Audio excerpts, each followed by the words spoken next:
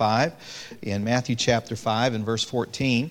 And stand with me as you turn. Matthew chapter 5 and verse 14, familiar passage of Scripture. And I've been thinking about our missions conference coming up, and this passage of Scripture came to mind. And I want to preach here from Matthew chapter 5, verses 14 through 16. More of Jesus in the world. Well, our world needs more of the Lord, don't they? And the Bible says, I think of the Scripture, our theme for the year, more about Him. And all of us can use more of His control in our life. But I think of how much our world needs the Lord. And we see that emphasized here in Matthew chapter 5 and verse 14. It says, "Ye are the light of the world. A city that is set on a hill cannot be hid. Neither do men light a candle and put it under a bushel, but on a candlestick. And it giveth light unto all that are in the house. Let your light so shine before men that they may see your good works and glorify your Father which is in heaven." Would you read those three verses out loud with me? That's verses 14 through 16. Read with me. "Ye are the light of the world. A city that is set on a hill cannot be hid. Neither do men light a candle and put it under a bushel, but on a candlestick. And it giveth light unto all that are in the house. Let your light so shine before men that they may see your good works and glorify your Father which is in heaven." Lord, we love you and we thank you so much for the opportunity to be in church. And we're thankful that you have a purpose for us today, to be a light in this world, to shine forth the Lord Jesus Christ. I'm thankful, Lord, for that. I pray this morning that you'd give me wisdom in what I say and how I say it. And I ask, Holy Spirit, that you touch our hearts this morning. Remind us of the purpose you've given to us, and let us see our part in it. Lord, we love you, and we ask these things in Jesus' name. Amen. You may be seated. I think of this passage of Scripture, and this is part of the Sermon on the Mount, and the Lord is there around the Sea of Galilee. When we were in Israel just over a year ago, and my wife and I had a privilege to stand in the spot where they assume, or where you gather a little bit, that this sermon might have happened. And you can kind of see it from some of the landmarks that are here. Matter of fact, in verse 13, he says, ye are the salt of the earth. He uses that incredible picture. If you stand on the Sea of Galilee, in that place where that sermon probably happened, you could go look down the Sea of Galilee and you could see toward Magdal. And Magdal was an area where the salt was. And as the men would catch their fish on the Sea of Galilee, and it wasn't a recreation for them, it was their livelihood, they would take their fish down to that city and they would salt them and prepare them essentially for shipping. That salt was a preservative. And so the Lord standing there and preaching to the people, He'd say, "Ye are the salt of the earth," and He'd point down the sea, and they would get that picture of how the Christian, or how they were meant to be a preservative in this world against its sin and its ugliness, right? But then He'd say, "You're a light of the world," and He could point across the Sea of Galilee to Tiberias. And if you were there at the night, as well as now, the city lights and the people that live there, it lights up the night sky.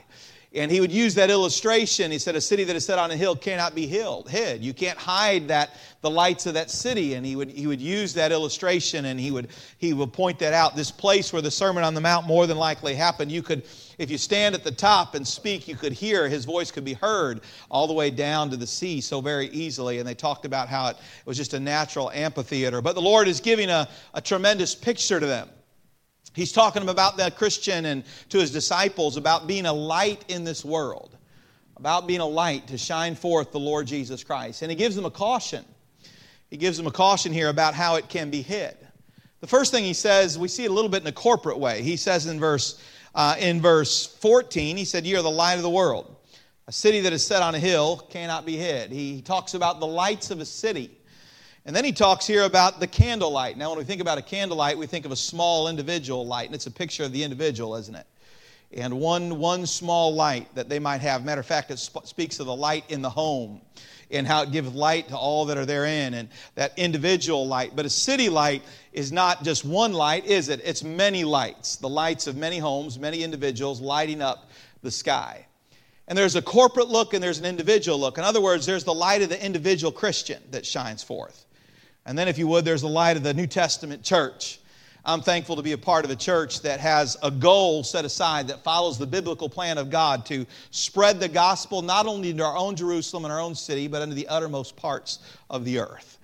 And we have a purpose as we gather to help ensure that the light of the gospel shines very brightly in our city and to the places we'll never go. But the brightness of a church can only shine as brightly as the lights of the individuals. See, the brightness of the city isn't found in one singular light. It's found in the light of many shining very brightly. The Lord's giving that picture of how there is the corporate light of God's people shining out in the world, but it's a result of many lights of individuals shining forth. And God would give them this caution. He would say in that verse 15, he would say, let neither do men light a candle and put it under a bushel. A bushel was a basket. It was just a basket in which they would carry their wares and their things for sale. A farmer might carry some of the things he was taking to market in his basket, and of course they would take it back home. And so I picture the Lord preaching this sermon, and he'd point down to Magdal and say, you're the salt of the earth, and if the salt had lost its savor, where was how it would be salted, that preservative? And he'd say, you're the light of the world, like the city on the other side, it must shine brightly. And he said, don't take that candle that you have, and when you go home, cover it with your bushel. And a bushel was a picture of their labor. It was their livelihood. They would carry their wares in it. It was a picture of their labor and what they did and their vocation. And he said, don't let that take precedent over your light, over your witness. In Luke chapter 8, in verse 16, the Lord would say this, no man, when he hath lighted a candle, covereth it with a vessel, or putteth it under a bed, but setteth it on a candlestick, that they which enter in may see the light. In that passage of Scripture, he would liken their light, he said, don't put your light under a vessel. A vessel would speak of someone's position, the value of the vessel, varying in degrees, depending on what the person had in their life and their possessions in life. And the Lord would speak to that. Don't let your position in life become more important than your light. Don't let it become more important than your light. He would say, don't hide your light under your bed. And then that was a picture of our leisure. Our leisure. He said, don't let your leisure and your rest take precedent over your light. Now, everybody needs a bed to sleep in, right? I'm thankful that I had one to lay my head on last night. And everybody needs a bed to sleep in, right? Everybody needs some type of position, some place they may have in life that God has given them to serve Him. And we know this, every man needs a job, right? If a man doesn't work, neither should he eat. But what God is saying is not to have a job, not to have a position, and not to have rest. But He's saying don't ever let those things hold back your light. Don't ever let that labor, that job, that position, that rest ever hold back the light of the gospel of Jesus Christ. I think how easy it is to let that happen in life. To let our labor that we know that we need and the ability to work for which we are thankful to become the primary thing of importance in our light. And next thing you know, we're putting our bushel over our witness. Or we're putting our position in life. We're too afraid of what someone might think of our witness that we don't want to lose our position. So our position, our vessel, covers our light. Or our bed, our place of rest, our leisures in life become more important, and we have too many leisures and too many things we want to do on the side that we just don't have time to share the gospel of Jesus Christ. The Lord was challenging His people. There is a light to shine. The light to be shined. He said, don't let it be covered, and don't let it be covered. Now, neither of those things would squelch the light, because we know this, that if you've trusted Christ as your Savior, we sang the song, Sunlight, Sunlight in my soul today. Aren't you glad that when you trusted Christ, it was once for all, forever? The Bible says, and I give unto them eternal life, and they shall never perish, neither shall any man pluck them out of my hand. My Father which gave them me is greater than all, and no man is able to pluck them out of my Father's hand. That when you came to know Christ as your Savior, God took you and He put you in His hand. Friend, you're not holding on to God, God's holding on to you. That's a big difference, isn't it? Because my grip could weaken, my life could change, but God's grip never weakens. And He's not me holding on to Him, it's Him holding on to me. And He said, to as many as received Him, to them gave He the power to become the what? The sons of God. That I became a child again, born again, not of the flesh, but of the Spirit. And we became a child of God. That's a relationship that cannot be broken. You can hurt your fellowship, but not your relationship. It is a settled thing. The Lord said, I will never leave thee nor what? Forsake thee. In order for you to lose the light, in order for the light to go out in your soul, God would have to be a liar. Now, the light won't go out, but if we're not careful, we'll cover the light. May of 1995, I was born again. June 3rd of 1980, I was born the first time into this world. And if I only had a natural birth, those three things that I mentioned would matter all of life to me. My vocation, my labor, my position, where I had arrived at in life and my leisure. If I only had a natural birth, those things would be all. But thankfully, God didn't leave me in my natural state. Amen. He didn't leave me there. May of 1995, I came to know Christ as my Savior and I was born again. And from that day forward, it wasn't about my labor, my leisure, my position. It was about my Savior. When you came to know Christ, it became about your Savior. What a blessing that is. And the Lord calls them. Don't cover it. You can't put it out, but if we're not careful, we can cover it. We can hinder it shine. And the Lord said, don't let it shine. And I want to see why. First of all, we see this because there is a great darkness. Go back a chapter, would you? Go back one chapter to chapter 4 and verse 12. Look at some of the setting that just before the Sermon on the Mount there around the Sea of Galilee, you'd see the Lord make a decision. He would move. In verse 12 it says, now when Jesus had heard that John was cast into prison, he departed into Galilee. That's where he'd spend the bulk of his ministry. And leaving Nazareth, the town in which he grew up, he came and dwelt in Capernaum. Capernaum's right on the Sea of Galilee. You could, just a small town, it would be like walking from here to the activity center there on Howard Avenue. You'd be right there on the Sea of Galilee.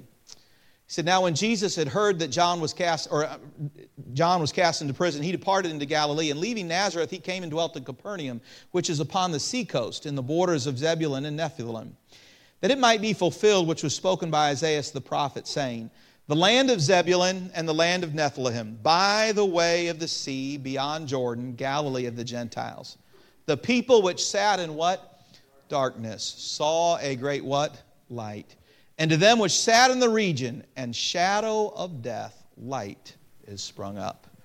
The Lord shows up in Galilee, and the Lord would speak of it from the book of Isaiah and say, boy, those that sat in darkness, in the shadow of death, there is a great darkness. If we're not careful, we will forget how dark this world is. Friend, there is a present darkness in this world. People can't, I think of when darkness comes. You know what happens in darkness? You can't see what you're like. You can't see yourself. You know, you ever have a stormy day? A stormy day and maybe your power goes out. Anybody ever have your power go out? That is the great horror of Sunday mornings. For God forbid that a storm should arise on Sunday morning, and before service, the power would go out. I'd be fine, all right? I don't have much to do to get ready. My wife doesn't need to get ready. She's so beautiful already, but she would like. It's Valentine's coming up. I got to earn some points. All right. And she doesn't need it, right? But what happens on Sunday morning? You ladies know. You go into the bathroom and you turn on the lights and you look into the mirror. And then begins the process, all right? That's where we'll stop there, all right? And if the power were to go out, how bad is that, right? Because if the light is not there, how do you know how much makeup? I've never put it on makeup, all right? My wife could tell you. I know because I see it, all right, there on the counter, all right? But how do you see what to put on? Fellas, how would you shave very well? Grow one of these, you don't have to shave very much, just trim, all right? But how do you look?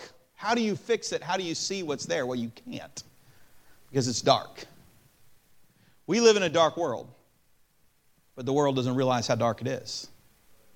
The Scripture would remind us, for all have sinned and come short of the glory of God.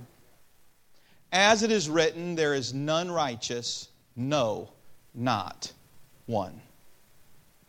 Show me a righteous soul without Christ. There is none. It is dark. And yet we live in a world when people feel good many times about where they are. The gospel is offensive, isn't it? It reminds me of something. Seth Hahn, you're a sinner. David would say in Psalms 51, in iniquity was I conceived. He said, I came into this world a sinner. Romans chapter 5 and verse 12 would tell us this, wherefore as by one man sin entered into the world and death by sin, so death passed upon all men, for that all have sinned. Friend, you were a sinner when you were born.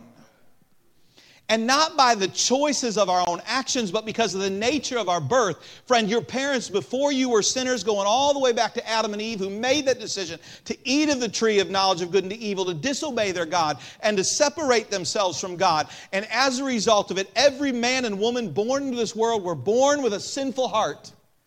And you don't have to live very long before that sinful heart shows itself in sinful action. Sinners by birth and sinners by nature, sinners by choice. One of the offensive things of the gospel is that folks don't like to hear that they're a sinner. We live in a dark world.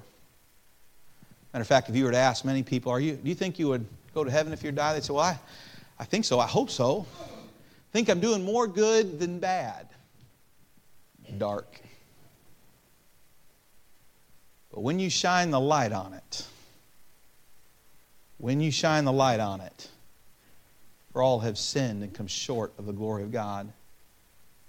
As is written, there is none righteous, no, not one. There is none that doeth good, no, not one. There is none.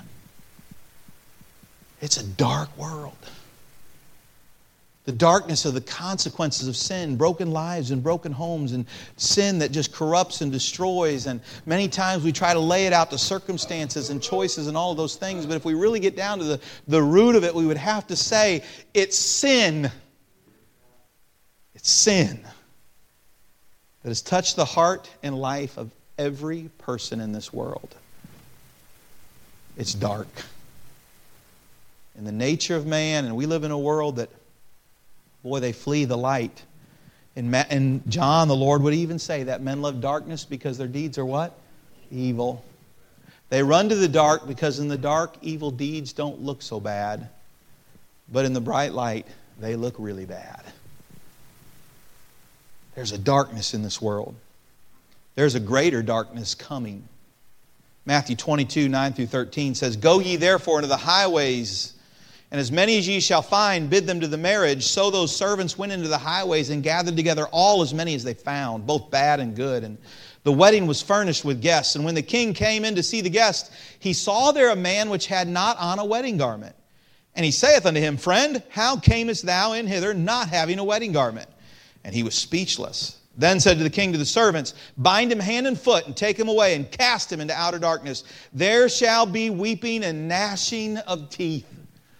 There's a parable there of God giving us a teaching on reaching others and going into the highways and compelling them to come in and telling them about Christ. And this servant would go out and compel them to come in, and one would show up at the feast wearing his street clothes. Now you'd say, well, maybe he couldn't afford it, but the custom of the day, when kings and princes would have these feasts and these weddings, they would give as a gift to their guests a wedding garment. A garment to wear when they arrived, something to wear as they entered into the feast. And this man had somewhere decided that his own righteousness was good enough. And the king at the feast said, Where's your wedding garment? Outer darkness. There's a world, in the darkness of the world, sometimes doesn't see how awful sin is and thinks their righteousness is sufficient. And if they don't come to know Christ, they're going to show up one day and find out their own righteousness is as filthy rags and hear the words, Depart from me, for I never knew thee. A bottomless pit. Friend, as dark as our world is, eternity is far darker.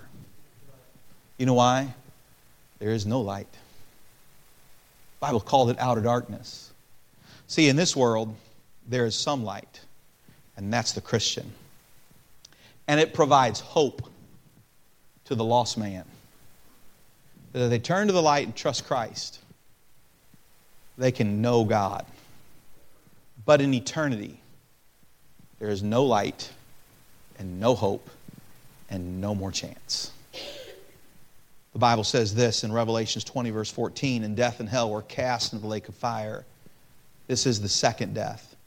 Revelation 21:8, But the fearful and the unbelieving and the abominable and the murderers and the whoremongers and sorcerers and idolaters and all liars shall have their part in the lake which burneth with fire and brimstone, which is the second death, the lake which burneth with fire and brimstone.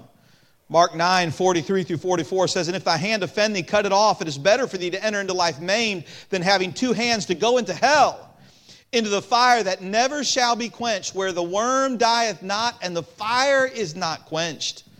Matthew 13, 42, "And shall cast them into a furnace of fire, and there shall be wailing and gnashing of teeth." There is a place called hell, where the worm dieth not and the flame is not quenched, a place of darkness, a bottomless pit, the agonies and the horrors. It is the opposite of everything God is. The Bible tells us in heaven that there's no need for the sun to rule by day or the moon to rule by night, because He is the light thereof. But in hell there is no light at all. It is completely dark. In glory we walk in the joys and the pleasures of the presence of God and wonder of Him. But in hell there is no pleasure, but only heartache and pain and torture and torment, because it is the exact opposite of God, because of a decision that was made not to turn to Christ, but to turn to darkness and to walk in darkness for all of eternity. Can I tell you something, Christian? As much as this world in which we live, it's as dark as it's going to get for us, isn't it? Friend, the night cometh when no man can work, but there's the day star coming. There's a day coming when the trumpet's going to sound and we're going to be with the Lord for all of eternity. Friend, you and I, if you will, when it comes to light and darkness, we're in the night with the sun about to rise. You ever get up early before the sun comes up and you see it off in the distance, the sun beginning to peak? Well, our Lord's about to come. It's a dark world, but that sun's rising. But for the lost man, sun's setting. Any bit of light is left by the Christian who tells others about Christ, and time's almost up, and it will be darker yet. Hope gone. The soul that leaves this world without Christ will spend eternity without Him in a lake of fire, a bottomless pit where the worm dieth not. The horrors of hell to be experienced for all of eternity, and no reprieve. None. There is a dark present, but there is an even darker yet eternity. You know why God tells us to let our light shine? Because there is a great darkness. Friend, don't let your eyes adjust to the dark. If we're not careful, Christian, our eyes adjust to the dark. We don't see it as sinful as it is, and we don't see the future as bleak as it is for a lost soul. And we're caught up with our bushels, our beds, our vessels, and our eyes adjust. The Lord would look at His disciples and don't cover it with your job, don't cover it with your position, don't cover it with your leisures. Let your light so shine, because this world is dark and there's a darker future coming.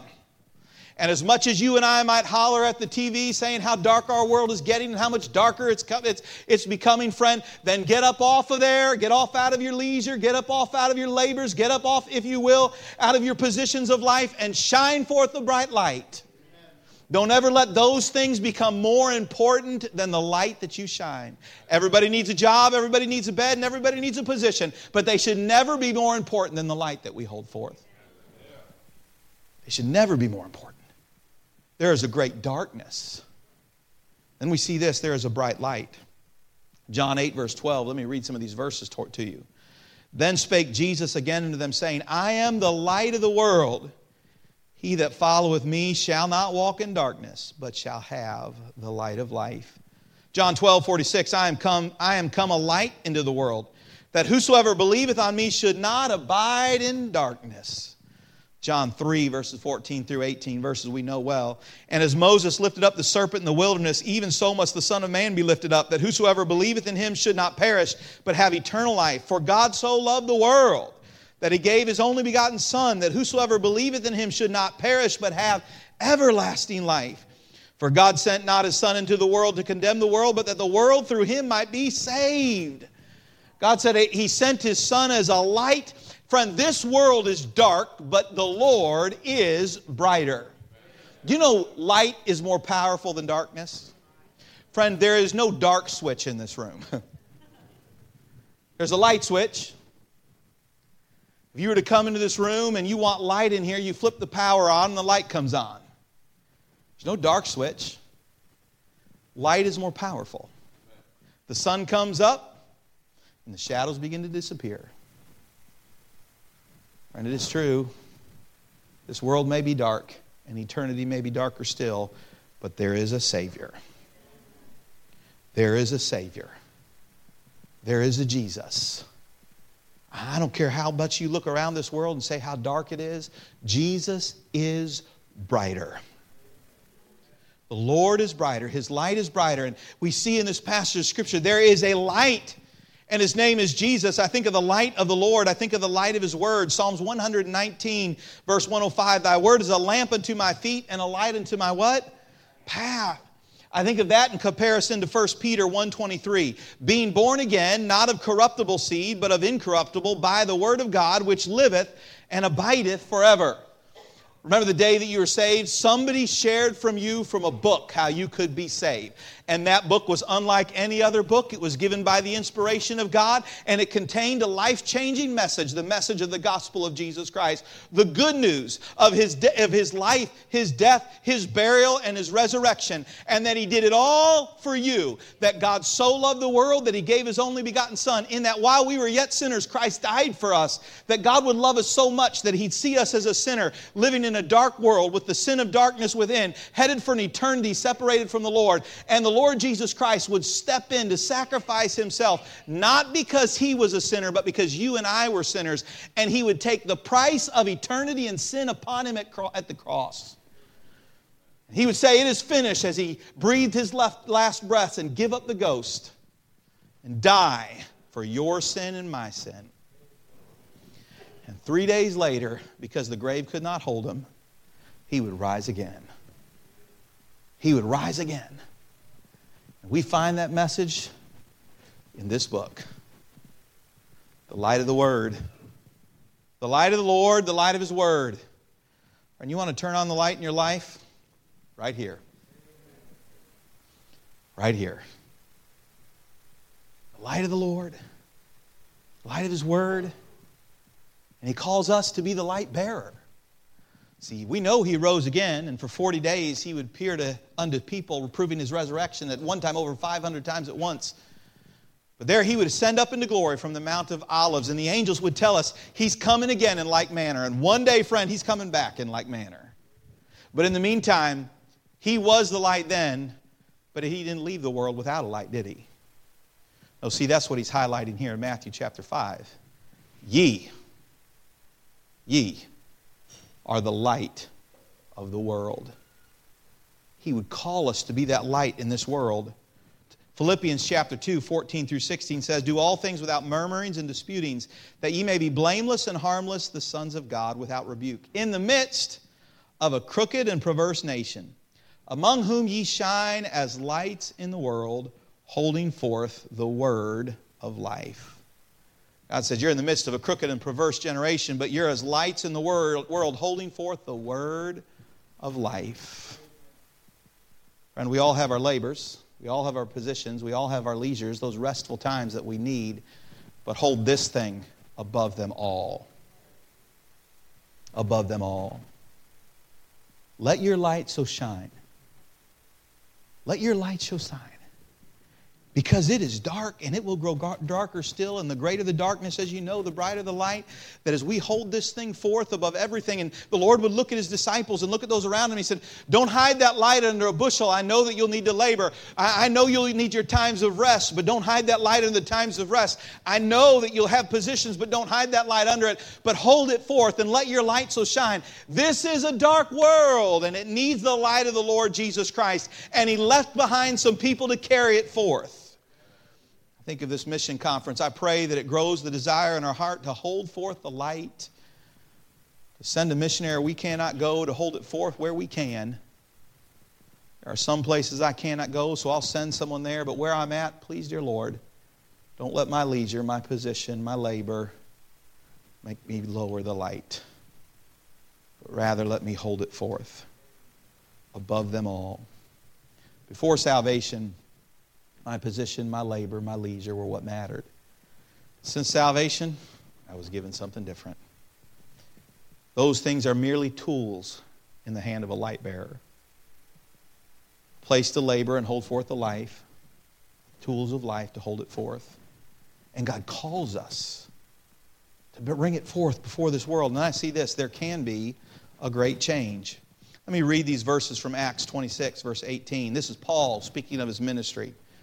Would speak to a lost world, to the Gentiles, to open their eyes and to turn them from darkness to light and from the power of Satan unto God, that they may receive forgiveness of sin and in the inheritance among them which are sanctified by faith that is in me. To open their eyes and to turn them from the darkness to light, from the power of Satan unto God, that they may receive forgiveness of sins and an inheritance, a home in heaven, among them which are sanctified by faith. Talk about a changed life.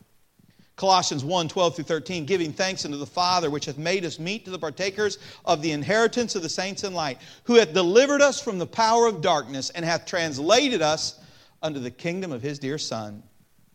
The Lord, speaking of our condition before salvation in Ephesians 2, 1 through 3, and you hath He quickened who were dead in trespass of sins, wherein in times past ye walked according to the course of this world, according to the prince and the power of the air, the spirit that now worketh in the children of disobedience, among whom ye shine, or among whom also we all had our conversation in times past in the lust of the flesh, fulfilling the desires of the flesh and of the mind, and were by nature the children of wrath. That was our condition.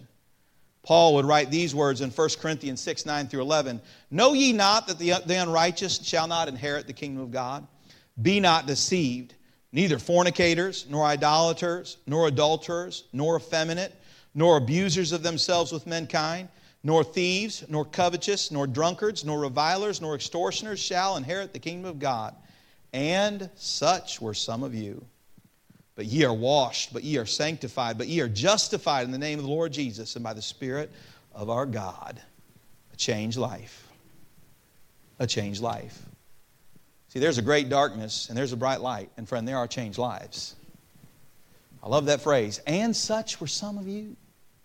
The Lord would unveil some of the things that we would look at in this world as the most grotesque of sins. And the Lord would say, and such were some of you. But God saved your soul and shed His blood for you and changed your life. Paul would say in Acts that he would translate from the power of Satan unto God, from darkness to light. God changes lives. I'll tell you something, friend. There is no soul so caught up in sin that it cannot be saved by the precious blood of the Lord Jesus Christ. And we can kick and scream and holler at this world and say it'll never change and life can never be changed. But God clearly says different, because His light is more powerful than any amount of darkness that you can ever touch or see. This world may get dark and sin may have its hold, but God can break it all. And He proved it at Calvary. We're not careful, though. We'll spend our time hollering. I think of the Bible says, just Lot, vexed with the filthy conversation of the wicked. He lived in Sodom and Gomorrah, was a man of position, and he had chosen his position and his wealth over God, and he had chose the things of this world, and he sat there, but he was still a just man. He still knew God, and he was vexed by the filthy of the conversation of the wicked, but he did absolutely nothing about it. And he lost all. His wife would turn back toward Sodom and turn to a pillar of salt. His children would turn and remain in Sodom and Gomorrah and face the wrath that was there. And his other daughters would come with him. And in his sin, he would commit great sin with his children. He was vexed, but didn't shine for the light. Noah, a preacher of righteousness, would stand and preach and preach. He didn't just build, he preached. And he would preach. And Noah would take his family on that ark. Friend, are you caving into a dark world or are you shining forth? That is the question for us. Are we caving into a dark world or are we shining forth? The Lord looked at His disciples, the Sermon on the Mount, preparing them to live for an eternity, the kingdom to come. Don't hide your light under a bushel, guys. In Luke, He would say, don't hide it under a vessel, don't hide it under your bed. Shine it forth. It's a dark world. We shouldn't be so naive as to think this world isn't dark. It is dark. And friend, it is getting darker still, and eternity is far darker. But there is still a bright light. His name is Jesus, and the message is in His Word, and He left us here as Christians to shine it forth. And it still changes lives. Some of those with lives here today are testimonies to how much it changes. I will tell you this, when you look at the world and you see a soul far from God, there's no need to snub them. There's a need to share the gospel with them. There's no need to say it's helpless and hopeless. There's a need to tell them about the Lord Jesus Christ. To send the gospel to the farthest places of the world and to the uttermost parts of the world, because there is a brighter light than there is a great darkness. And he tells his disciples, ye are the light of the world. Your city that's set on a hill, a corporate body of believers, you and I, the church. As individually, the little candlelights of our home look to God and say, God, what can I do? What person this week can I share the gospel with? How can I give to help get a missionary to a field? How can I pray to help carry these men on their way, these ladies on their way? How can I individually, as a whole bunch of individual Christians, shine forth their light? The church's light that goes brighter and brighter and brighter and shines so much further than the boundaries of Columbus, Georgia, but in the uttermost parts of the world. But it happens one way.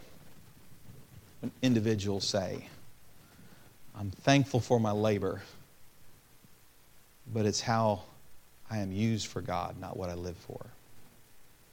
I'm thankful for my times of rest because I need them. Because I got a finite body, and I need rest if I'm ever going to serve God. But I'm not going to live for my leisure. I'm thankful for whatever position may God give me in my life, but it's not so that I can revel in who I am, but it's so that I can shine forth the Lord Jesus Christ to a dark world. And as individuals say, I'm not putting my light under a bushel. Remember that little song you used to sing if you were in junior church? This little light of mine, I'm going to let it shine. This little light of mine, I'm going to let it shine, let it shine, let it shine, let it shine. Hide it under a what? Bushel, no. Hide it under your labor? No. Hide it under your leisure? No. Hide it under your position? No. Let it shine forth. Because as dark as this world may be, your God is greater. And as much as someone's life can be wrapped up in sin, God can change it. As much as a soul may be under the prince and power of this air, God can set them free. Because He is greater. I would challenge you this week. I would challenge you this morning. Lord, who can I share the gospel with? Not whether I should or not, but who can I? Lord, how can I give? Not whether I should or not, but how much? Lord, how can I pray? There's people that got to go and I need to pray for them.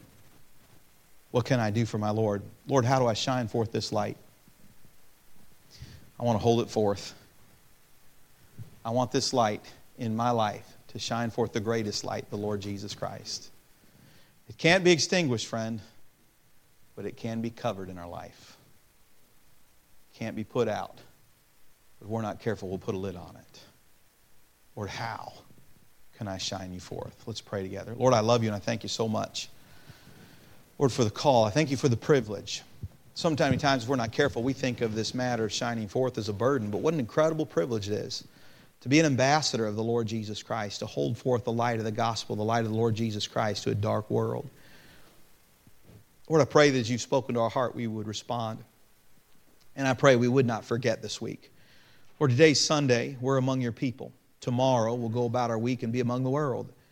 Lord, it's easier to hold forth the light here than it is when we leave here today. And I pray that as we leave here today that we'd hold forth the light of the Word. That we tell others about the Lord Jesus Christ, that we lift you up, that we live for the Lord. I pray when the call comes to give or to go, that we would be surrendered to what you have for us, realizing we do need labor and we do need rest and position, but we must always hold you forth above it all. But as you have spoken to our hearts, I pray that we would respond this morning. Heads bowed and eyes closed. Let me ask you this first question of all. Most important question. You can't hold forth a light that you don't have. Do you know the Lord? It is getting darker, friend. Time is running out. Our Savior is coming. Do you know Him? Because, friend, if you don't, it's going to be very dark one day. It's going to be a dark that has no hope in it. There is an eternity in a lake of fire. So, preacher, I don't care for that message. I know it's not a comfortable message. What kind of person would I be not to tell you about what's coming and what the Scripture said? Are you ready for it? Let me ask you this, friend. Do you know the Lord? If you could say, preacher, I know for sure that if I died right now, there was a moment in my life when I called upon Him. I have put my trust in the Lord Jesus Christ. I know that He died on the cross for me and He rose again for me.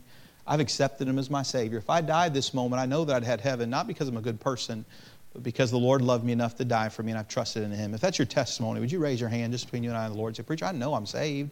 That's settled for me. Thank you. You may put your hand down. Is there anybody here this morning who said, preacher, I'll be honest with you, I don't know that I could say that, but I want to settle it this morning. I want to know the Lord, and I want my eternity to be certain, and that I know that I'm going to spend the future with my Savior. Preacher, would you pray for me? Is there anybody like that? You say, preacher, pray for me. I want to know the Lord this morning. Would you raise your hand? Is there anybody like that? Let me ask you this thing, Christian. How many say, preacher, the Lord has spoken to my heart?